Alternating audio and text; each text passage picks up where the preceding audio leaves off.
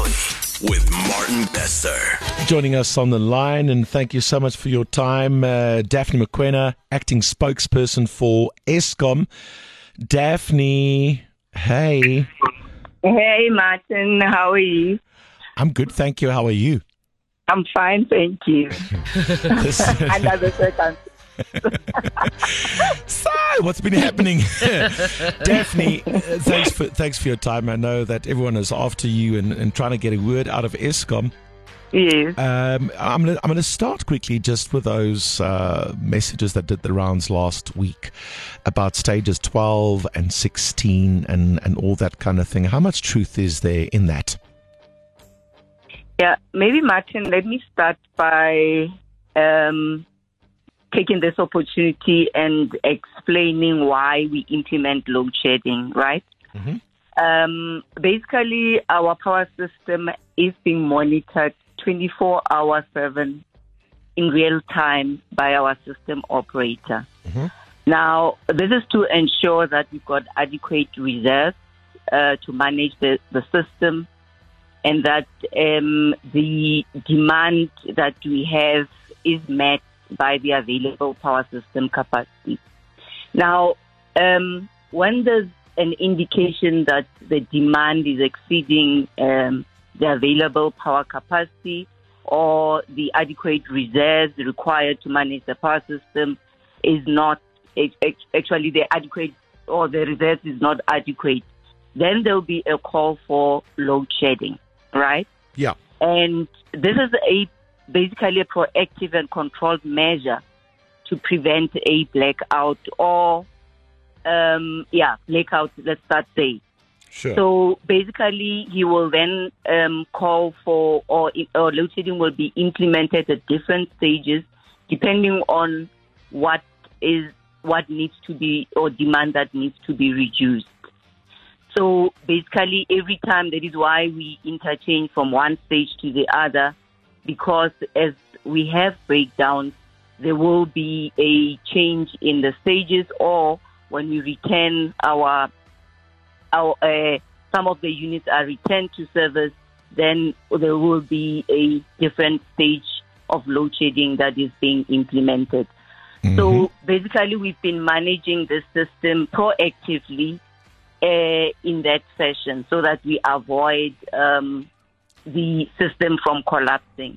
Now, we are, as you would know, that we are using or governed by the NRS 048 Code 9 Practice of Regulations, which basically has stages 1 to 8 of load shedding that we could at this stage implement. And you would know that so far we've implemented up until stage 6.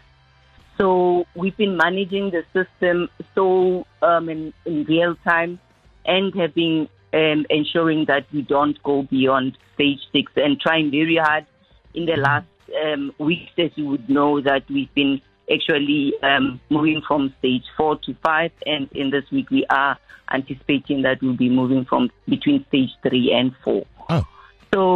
So basically, we know that there is this NRS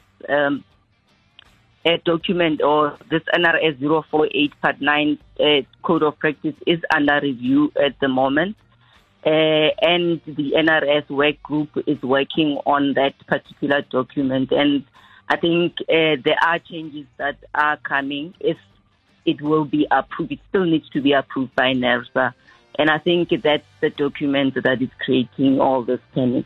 But at this moment, people or our fellow South Africans shouldn't be panicking that we'll be moving into those stages, because the system is managed very closely. Yeah. Okay, so they're basically going to be rewording or redefining the stages. Yes. So so we could see like stages 12. That does not mean, or stage 16 doesn't mean double 8. If that makes any sense. It's not like twice as bad. It's just a different way of wording and defining the stages. Is that more or less how I'm understanding it? My understanding is that they will, because the current document obviously has stages 1 to 8. With eight being total blackout. So that's why when we saw possible stages 16, we were like, how much worse can it get? Yes. But remember, for us to have load shedding, whether it's stage 1 or it's stage 8 or whatever stage it is, the main aim is to ensure that we actually reduce the load, obviously depending on that the required demand that needs to be reduced, so that we prevent the blackout. Or a blackout from happening. So, but currently as Eskom, we still are implementing the current NRS 0489, yes, which allows us to load shed up until stage 8. So up until that draft is approved, I think we can then talk about it. But for now, we are implementing this 2017 the current classification of stages. So, I think there's a general concern / panic going into winter.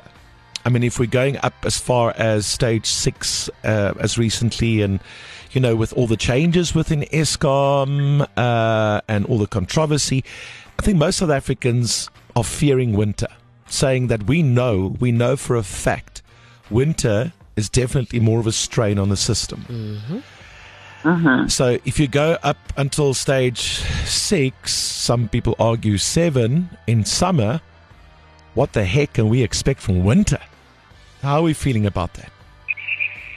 Yeah, I think there are, obviously, as you would know, that we are also introducing IPPs into the system, and with the state of disaster, there is some fast tracking or what one would call that relaxing as well of some of the regulations, so that we can be able to introduce more IPPs into the system, so that we can alleviate the pressure on the system during winter.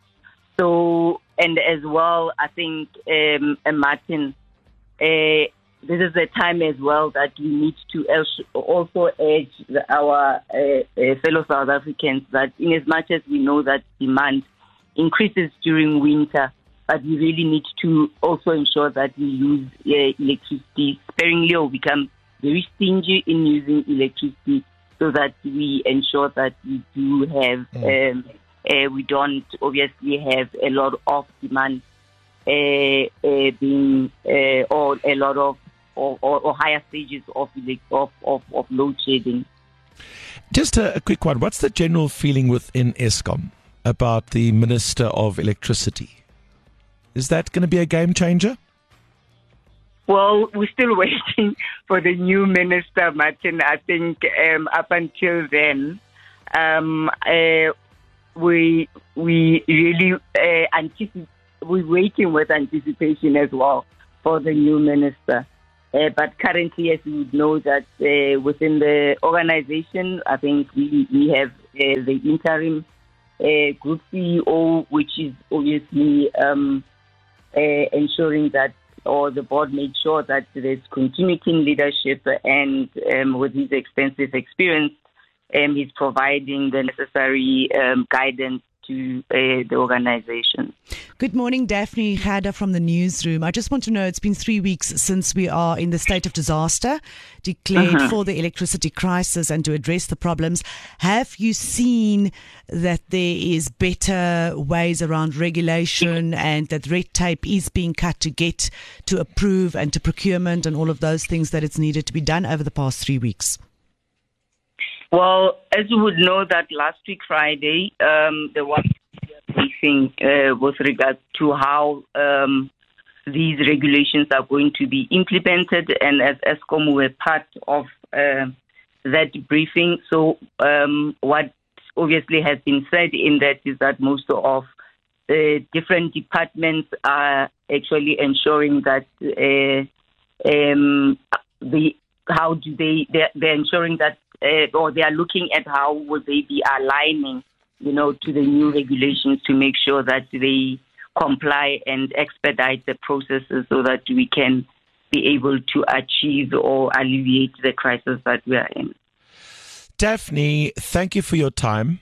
Thank you for taking my call and our call here at the station. Much appreciated. And let's stay in touch. Thank you, Martin. Thank you, Daphne. Thank you so much. Bye-bye. Bye. Daphne McQuina there on the line, the acting spokesperson for Eskom. Wake up. First thing in the morning. Wake up with your morning family. Good morning, everybody. Breakfast with Martin Bester.